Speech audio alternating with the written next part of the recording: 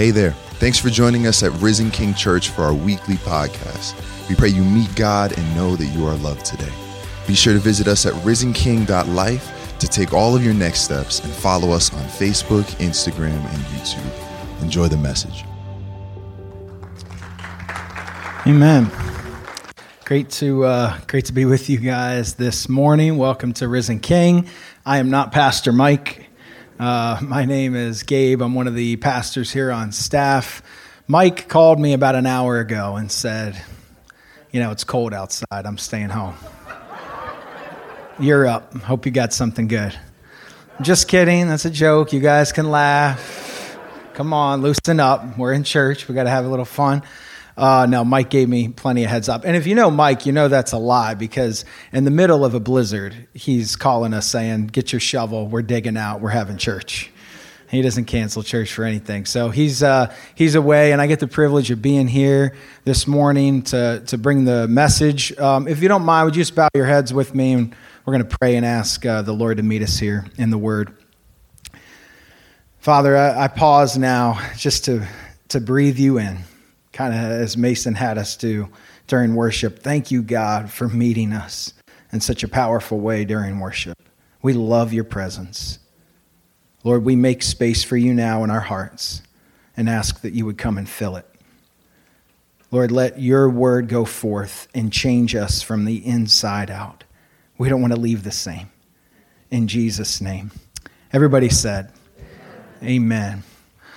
Well, all of us will face difficulty, will face crisis of some kind in our life. That's a fact. How many people have faced some level of crisis over the last 12 months? Would you put your hand up? Oh, a bunch of people are lying this morning in church on a Sunday. Everybody better have their hand up. The truth is, the pandemic has given us all some kind of level of crisis and uncertainty. Some much more severe than others. But we have all faced it, and we all will face it. It's part of the human experience. Anyone that tells you that because we're followers of Jesus, because we're Christians, that we can avoid difficulty, that we can avoid pain and loss and suffering, that we can avoid a crisis is wrong. It's flat out wrong. We are not promised that we will avoid it. But I do believe that how we respond to crisis is really important. Would you agree? Yes. How we respond to crisis is so important. A friend of mine and a mentor and a professor of mine, Dr. Rob Reamer, a lot of you guys know him, authored a few great books, Soul Care, Calm in the Storm, Spiritual Authority, great guy. He says it this way about facing crises of different kinds. He says, in this life, you don't get to choose if you suffer, but you do get to choose how you suffer, how you go through the suffering. And that choice is up to each and every one of us. How will we go through the suffering? How will we go through the crisis? How will we respond? I think that the call to us as followers of Jesus is to ask the Lord when we're faced with difficult things, how, Lord, are you calling me to respond to this? It's all about asking the right question. Many times we get hung up on a couple of other questions. Why is this happening, God? Where are you, God? Why is it me and not somebody else? Why me again? Right? Am I the only one? You guys are quiet. I like when people talk back a little bit. So you gotta let me know you're with me here this morning. Listen, I think that some of those questions are good. They're important ones to ask because it's kind of a natural reaction when the difficulty first hits us. But if we stay there, that's where we get into trouble.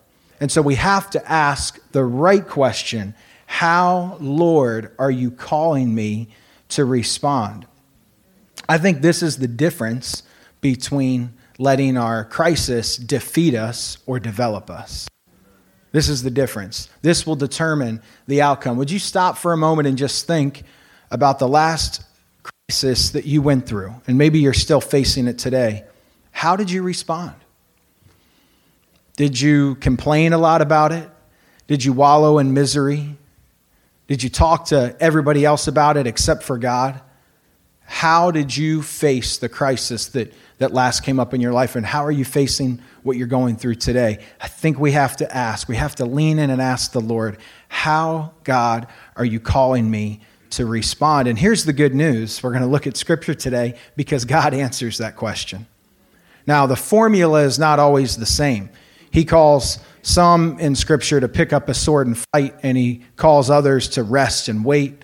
And you guys have experienced that in your own life. It's not always the same answer, but this truth is the guiding principle. When we lean in a time of crisis and ask the Lord how he's calling us to respond, we can hear his voice say to us, trust me. Trust me, I'm with you. Trust me, I got this. And our ability to lean in and tune our ear to heaven and ask him, how are you calling me to respond? That's the difference between letting the crisis destroy us or develop us. To rest in a place of defeat or let it be an instrument that God uses for our deliverance. This is the difference. Will you lean in and ask the Lord how he's calling you to trust him? And I want to say this. I'm not trying to be cavalier or dismissive of anyone's pain and suffering. Many of us have faced situations and are facing situations that seem bigger than life. I mean, it's some deep pain. Listen, a cancer diagnosis is one of the scariest things to face for ourselves or for a loved one. A relationship that was once full of life and hope, and now there's been betrayal, that's a pain that stings. It stays with us. Financial hardship that many have faced due to the pandemic or maybe even other reasons, that's a stress that we carry around, and it feels like a crushing weight. So that's real pain. So hear me this morning. I'm not saying, oh, whatever you're going through, just trust God, you're fine. I'm not being dismissive at all. But would you lean in and move from that place of fear, move from that place of why is this happening, kind of that sudden shock, and move into a place of faith.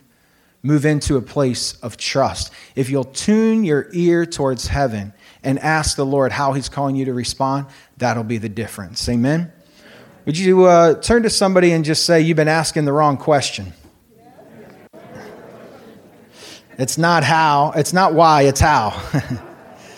I said it wrong. Turn to the other person and say, he's talking to you, not me. So we're going to look at Isaiah chapter 7 this morning. We're going to look at the story of a king named Ahaz. Now, before we read the story, did I go too far? No. Before we look at the story, in Chronicles, where you can find sort of the summary of the rule and reign and life of the kings of Israel, the kings of Judah, there's usually a sentence or two that describes that king. And Ahaz, the king that we're about to look at, here's the descriptor. Ahaz reigned for 16 years, and unlike his father David, he did not do what was right in the eyes of the Lord. How would you like that to be the sentence that defined your life and defined your rule and your reign? So Ahaz, we already know right off the bat, spoiler alert, he makes some bad decisions. So in many ways, the story we're looking at when crisis comes to Ahaz is a model for what not to do. But I believe his experience and his relationship with the Lord and how he responds mirrors our own experience. And so we can pull some really practical things that we can apply to our life today. Amen? All right, so stay with me here. Chapter 7, verse 1. It says, when Ahaz, son of Jotham, the son of Uzziah, was king of Judah, King Rezin of Aram, and Pekah, son of Remaliah, king of Israel, marched up to fight against Jerusalem, but they could not overpower it. That's the summary of what we're about to read. And if you're already confused by all the names, and he was the son of who, and where's this guy from, that's okay. We're going to summarize the few verses that we're going to read here at the end. So verse 2, now the house of David was told, Aram has allied itself with Ephraim. So the hearts of Ahaz and his people were shaken, as the trees of the forest are shaken by the wind. Then the Lord said to Isaiah, go out, you and your son Shear-Jashub to meet Ahaz at the end of the aqueduct of the upper pool on the road to the launderer's field. Let me just pause and summarize a bit so far. So Ahaz is king. He gets terrible news. Crisis is coming. 2 kings are coming to kill him and wipe him out. And then the word of the Lord comes to the prophet Isaiah, and I love this, so I just want to point it out before we keep reading. God knows exactly where Ahaz will be. Come on, let that sink in for a minute. He knows exactly where Ahaz will be. He knows exactly what he's going through. He tells Isaiah to go to the exact spot at the exact time to meet him and deliver this message. And so here's the message. Say to him, be careful, keep calm, and don't be afraid.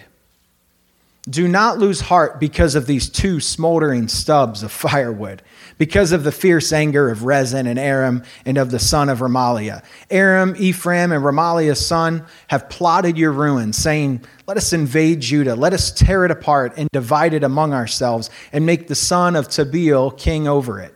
I love this verse. Yet, this is what the sovereign Lord says. It will not take place. It will not happen. For the head of Aram is Damascus, and the head of Damascus is only Rezin. Within 65 years, Ephraim will be too shattered to be a people. The head of Ephraim is Samaria, and the head of Samaria is only Remaliah's son. And now catch this part. If you do not stand firm in your faith, you will not stand at all. Let's read that one more time. If you do not stand firm in your faith, you will not stand at all. I get it that this story, these 9 verses, it's a little confusing. A lot of odd names.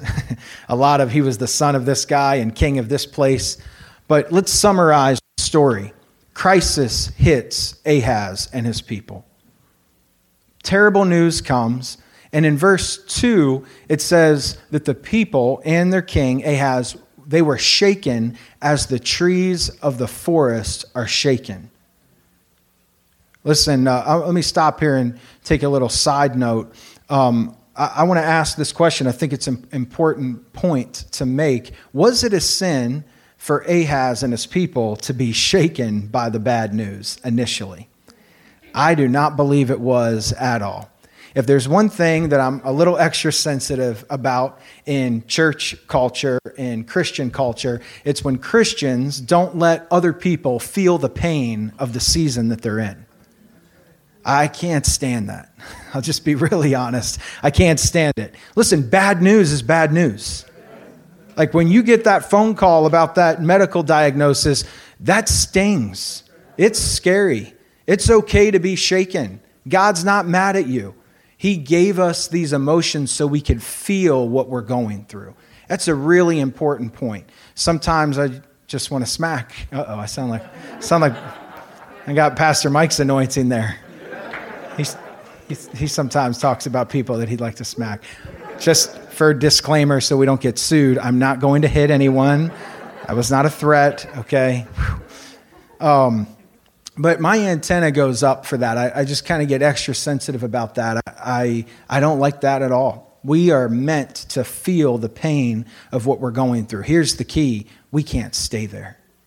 He doesn't call us to live in that place. He calls us to lean in, ask the right question. How, God, are you calling me to respond here? How do you want me to respond? Don't get stuck on the why and the what ifs and the where and all that stuff. Lean into that uncertainty and ask him how he's calling you to respond. And here's what he's going to say time and time again. Trust me.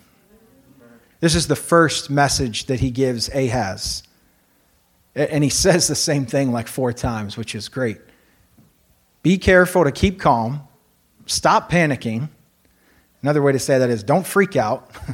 Don't worry. Just trust me. I got this.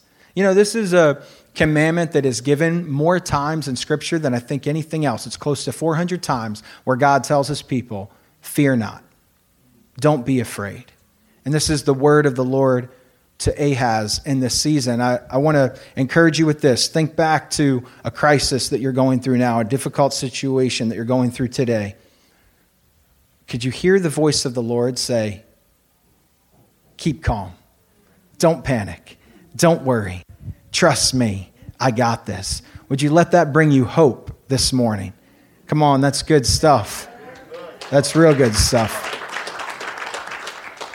You know, having heard that, the response in Scripture that God is asking us to have to trust him in the face of anything, just let that sink in. What are we worried about? Sometimes, even just verbalizing it, you're like, okay, yeah, that does sound crazy. Why am I worried about that? And it helps to talk it out and to think about it. Why would I be worried when the God of the universe said that I can calm down? He says I don't have to worry. So why am I choosing to worry? Let that get inside you. Let that push you towards trust. You know, to illustrate this point just a little bit, I was doing some research on this topic, and I came across an article published in the Harvard Business Review.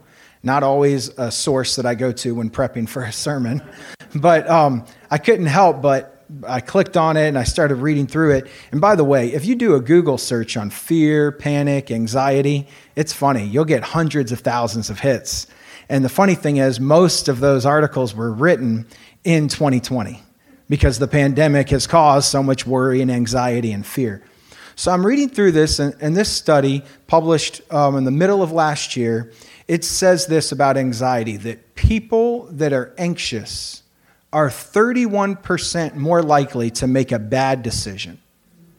That panic, like a panicked state of mind, a worried state of mind, someone that's, really gripped by that anxiety, 31% more likely to make a bad decision. Is it any wonder that God said so many times in Scripture, calm down, don't worry, I got this? The article goes on to say that the number one cause of anxiety, this is crazy, is the consumption of negative news.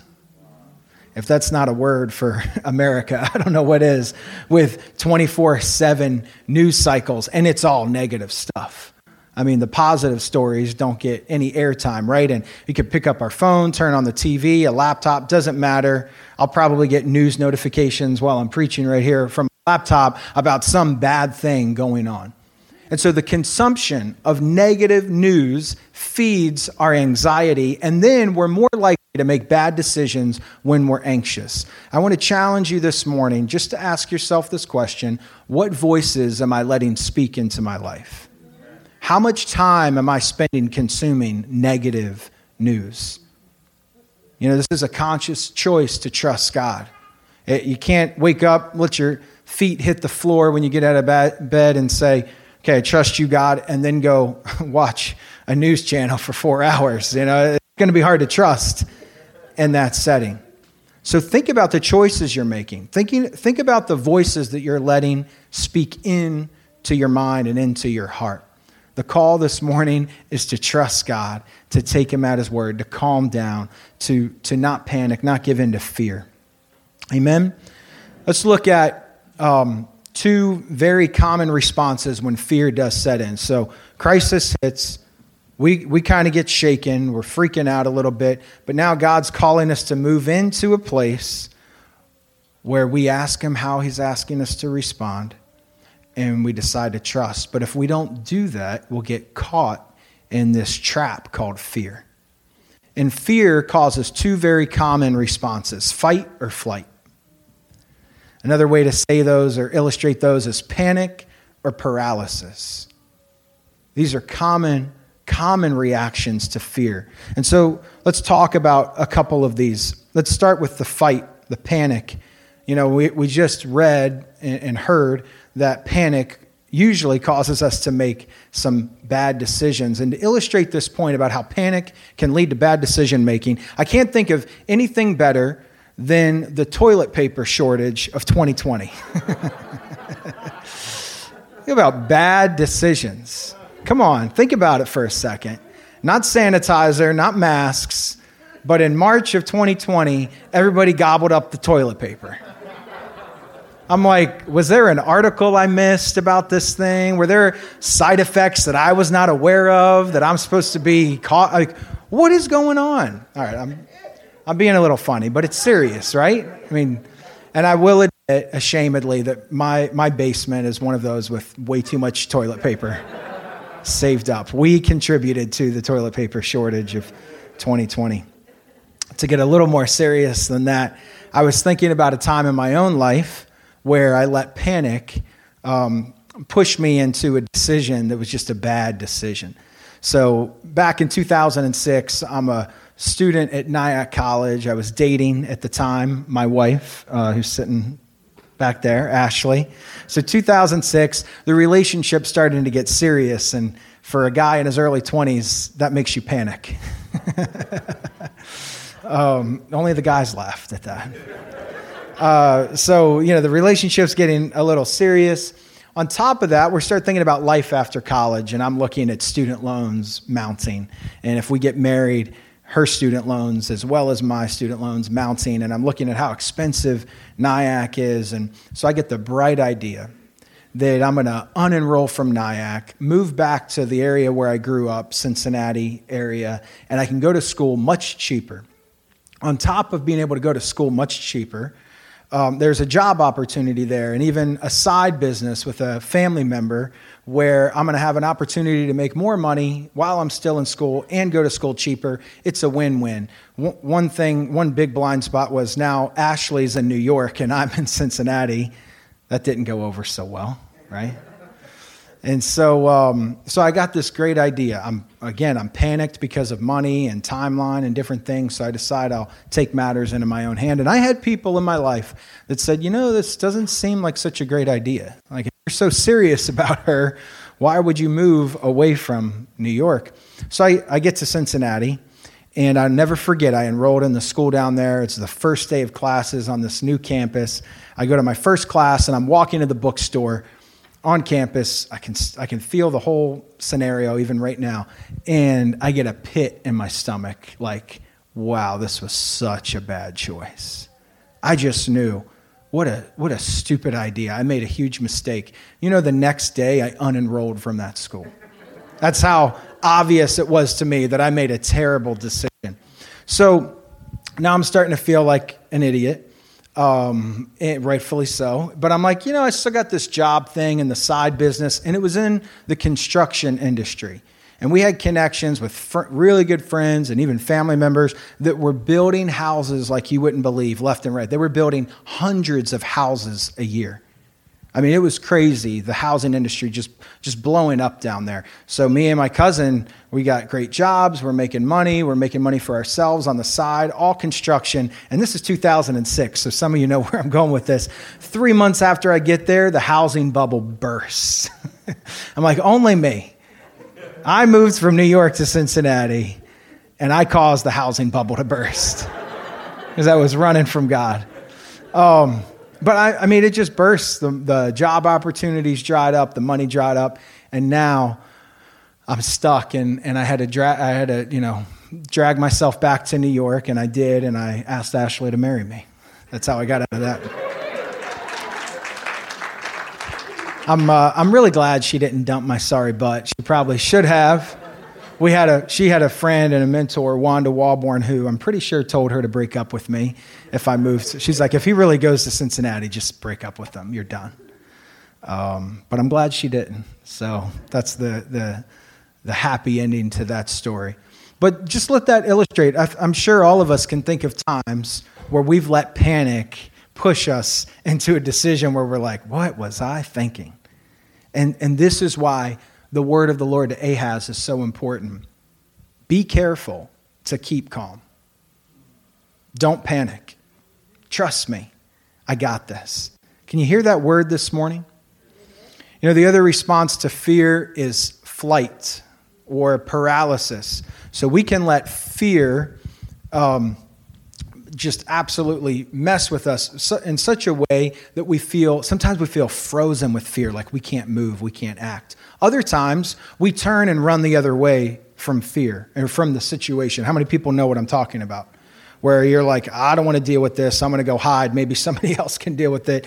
Maybe it'll resolve itself on its own. And to illustrate this point, I want to talk about, and stay with me here, but I just want to recall maybe a a blockbuster movie you've seen before called The Titanic. Come on, how many people know it? Leonardo DiCaprio, Kate Winslet, great flick, right? Well, spoiler alert, it's based on a true story. Really was a ship that was a bad joke. Anyways, so stay with me here. The event, I'll get serious now. So the events around the Titanic sinking are kind of speculated about. And there's some versions of the story that are kind of set in stone and we know for fact, but there's a couple other stories out there where really smart people have investigated this and researched it for a long time. So I want to tell you about one of them. There were 3 other ships on the sea that night, the night in 1912 when the Titanic sank and 1,500 people perished. 3 other ships. One of them we know for a fact was about 50 miles away, and when they received word that the Titanic was in trouble, they went straight there in a rescue effort. And they were able to rescue the people that were in the lifeboats, but they were too late to rescue anybody else. The other ship that was on the water, called the Californian, that ship had earlier in the night sent warning messages to the Titanic saying, hey, there's icebergs, you're warned. And the Titanic didn't really listen to those warnings. So when this ship saw their distress signals, the captain said, I'm sure it's fine. Let's go to sleep. And when we wake up in the morning, we'll see where they're at and if they need help. Well, when morning came, the Titanic had already been sunk and 1,500 people perished.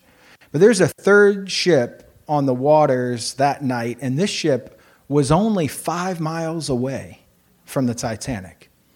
This ship was a 130-foot schooner. It was a seal hunting ship. It had 8 smaller boats attached that were hunting boats.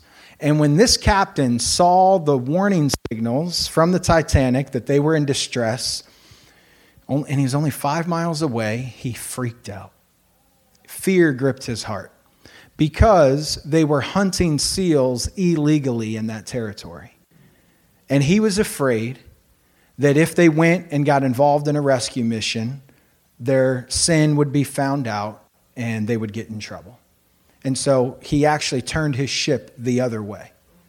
And again, 1,500 people perished that night.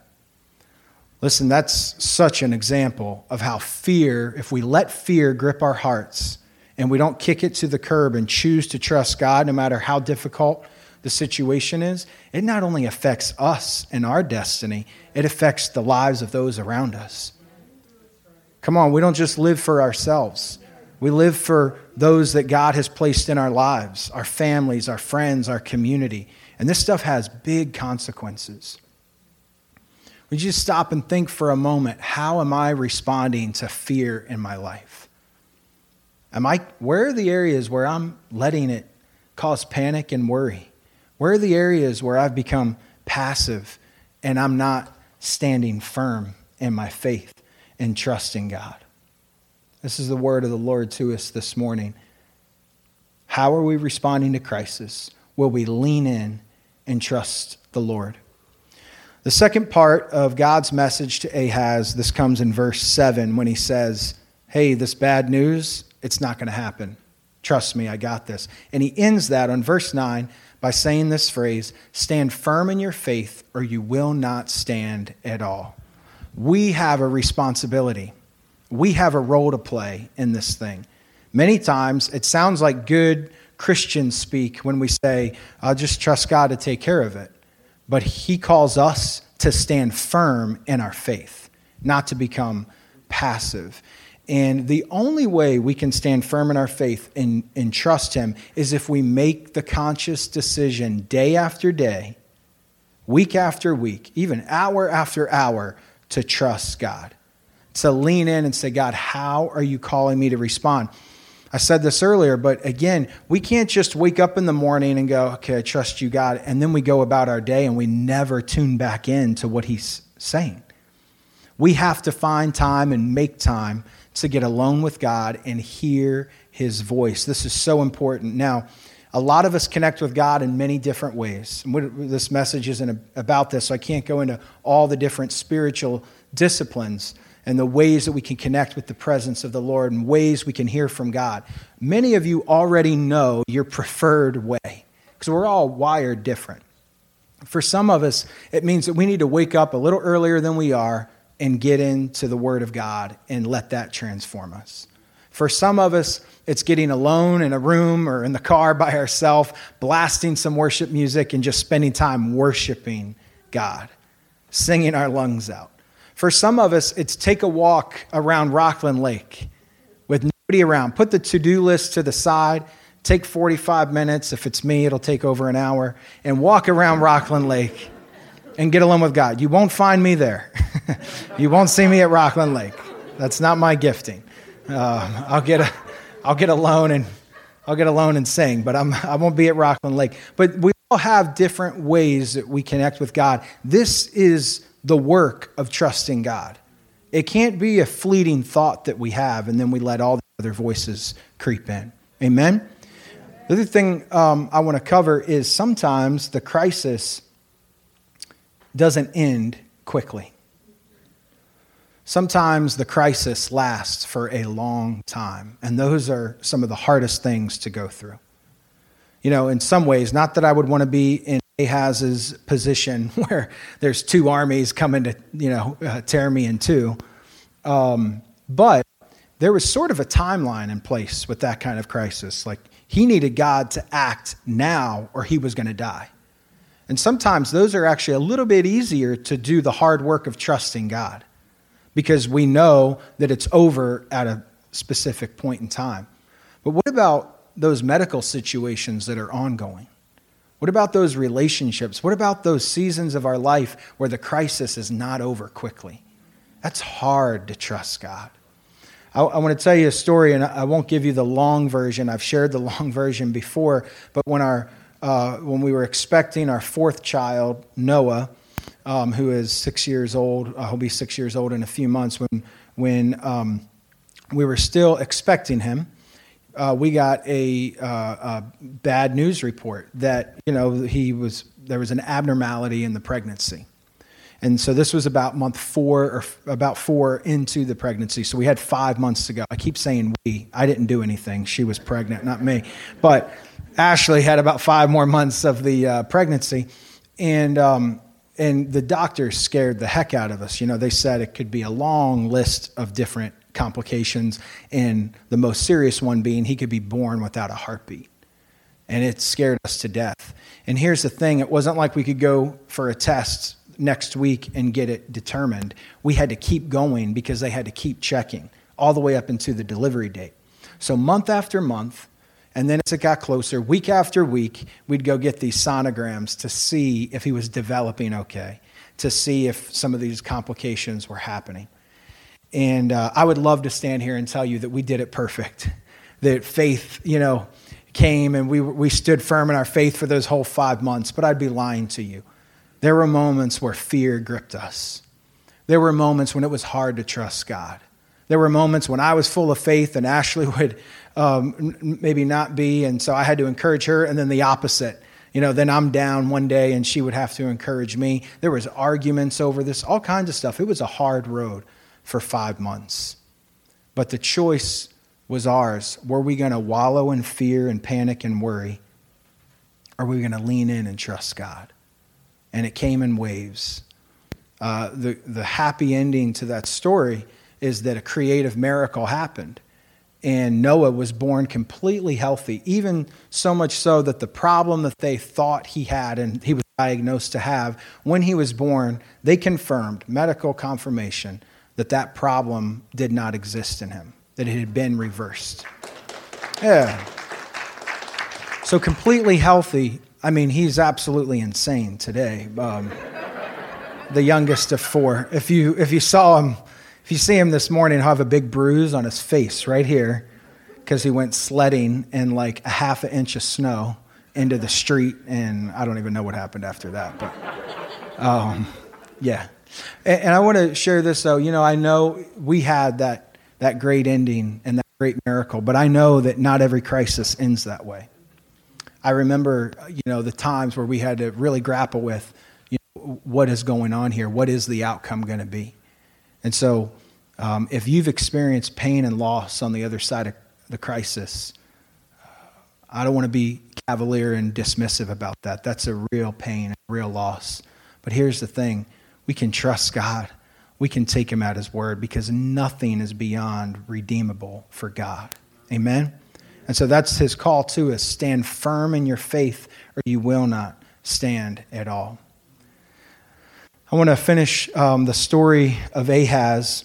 I kind of already foreshadowed a little bit that he does not make some great decisions here. So we're going to pick the story back up in verse 10. Again, the Lord spoke to Ahaz. Ask the Lord your God for a sign, whether in the deepest depths or the highest heights. But Ahaz said, I will not ask. I will not put the Lord to the test. Let me just pause here. I want to recap. Remember, the crisis is hit. He's shaken. God speaks to him and says, hey, that thing that you're so scared about, you don't have to be scared about it. I got this. Trust me. I mean, it was crazy confirmation. I would love if I was going through a crisis and somebody that didn't know what I was going through came up to me and said, just read my mail. Like, God sees you. He knows the situation. He says you don't have to worry. Trust him. The thing that was supposed to happen isn't going to happen. But it's clear that God could see into the heart and the mind of Ahaz, because now he says, he's basically saying, the text doesn't state this, but I'm sensing that you're not trusting me here. So because you're not trusting me, ask me for a sign. I'll give you a sign. Anything. This is the word of the Lord. Ask me for a sign, anything, and I'll give it to you. And Ahaz, I want to call him a name, but I'll resist. Ahaz says, I will not ask. I won't put the Lord to the test. He's getting religious with God. No. It's false humility. But the ego, the nerve to answer God with, no, I couldn't do that. I won't do that. But God saw right through his heart. He knew that he had not placed his trust in the Lord. And so he says, then Isaiah said, hear now, you house of David, and he's yelling at him now, is it not enough to try the patience of humans? Will you try the patience of my God also? Therefore, the Lord himself will give you a sign, even though you didn't ask. The virgin will conceive and give birth to a son, and will call him Emmanuel, God with us. He will be eating curds and honey when he knows enough to reject the wrong and choose the right. For before the boy knows enough to reject the wrong and choose the right, the land of the two kings you dread will be laid waste. And it finishes with this. The Lord will bring on you and on your people and on the house of your father a time unlike any since Ephraim broke away from Judah. That's a bad time. He will bring the king of Assyria. So God sees through Ahaz's ego and false humility. And he says, look, because you're not going to trust me here, and even though you didn't ask, I'm going to give you a sign. Now here's the great news. God is faithful even when we are faithless. I mean, he looks at the faithlessness of Ahaz and he says, I'm still going to redeem you. I'm still going to rescue you because I'm sending you my son. Can you let that sink in this morning? We asked, how, God, are you calling me to respond? And we hear God say back to us, trust me, stand firm. And he says it this way now, trust me because I'm giving you my son, Jesus. We can take God at his word because of Jesus. This is my last point before we close. And I think it's important. Ahaz chose political alliance over trust in God's promise. Let me say that one more time. Ahaz chose political alliance over trust in God's promises. Now, we didn't have time to read the entire account, but we know, if we keep reading this story, that Ahaz went right to another kingdom, made an alliance with them, and said, would you give us protection against these two kingdoms? So he says no to God and yes to another king. And here's the thing, it works for a season. that king comes and that army comes, it fortifies Judah, and they're able to ward off the attack of the other two kingdoms. But that political alliance turns sour. And it's that relationship that then triggers, watch this is crazy, 600 years of captivity for the people of God. 600 years, because he chose political alliance over trust in God.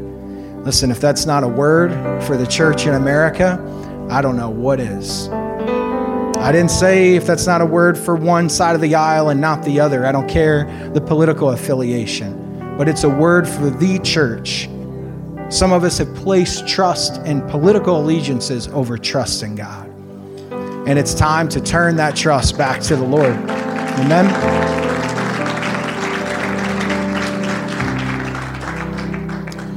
There's a promise to us in verse 14 when he sends his son. There's another promise in 2 Timothy, and it says this, that even when we are faithless, God remains faithful.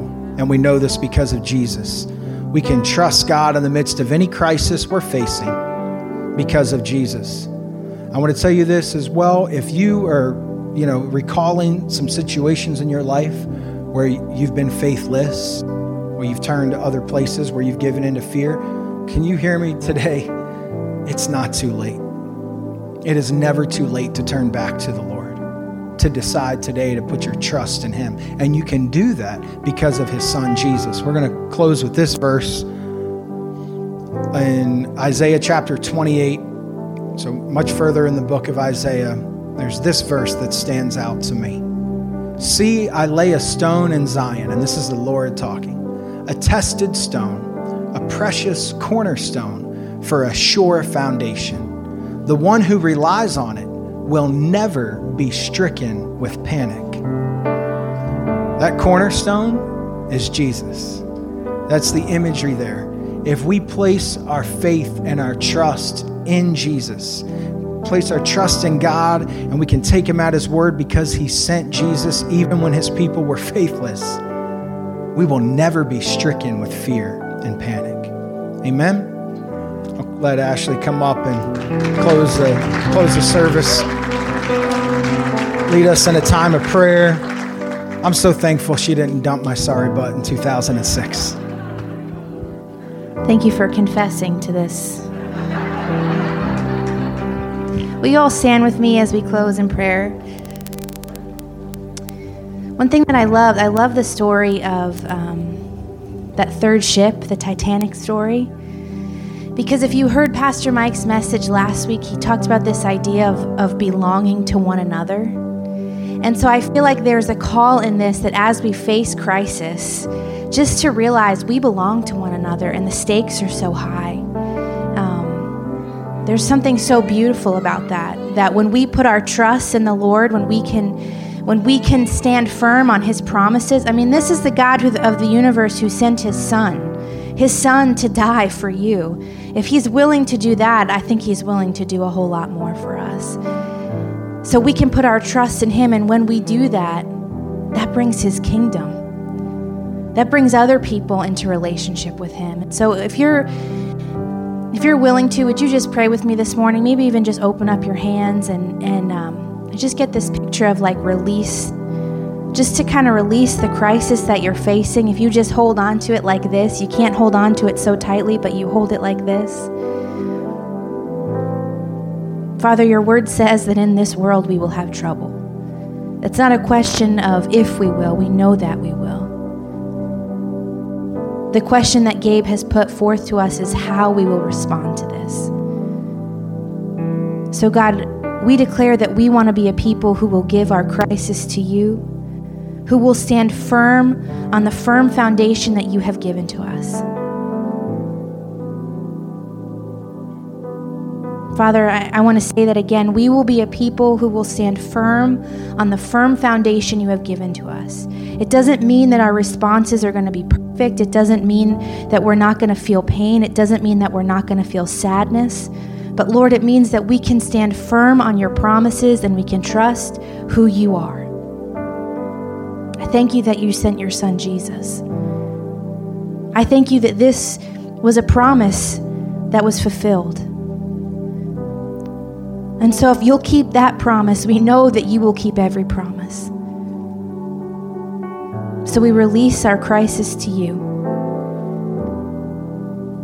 And Father, even as we have moments where we pull it back close to us and want to hold on to it and feel the panic and the anxiety, would you just speak that word that we can stand firm in our faith in you and we can just give it back to you.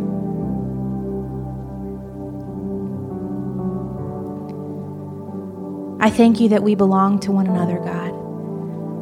I thank you that the faith of others can give us more faith. And we give you all the glory and all the honor, and we give you all of our crisis. And we stand firm on your word and your promise. In Jesus' name we pray. Amen.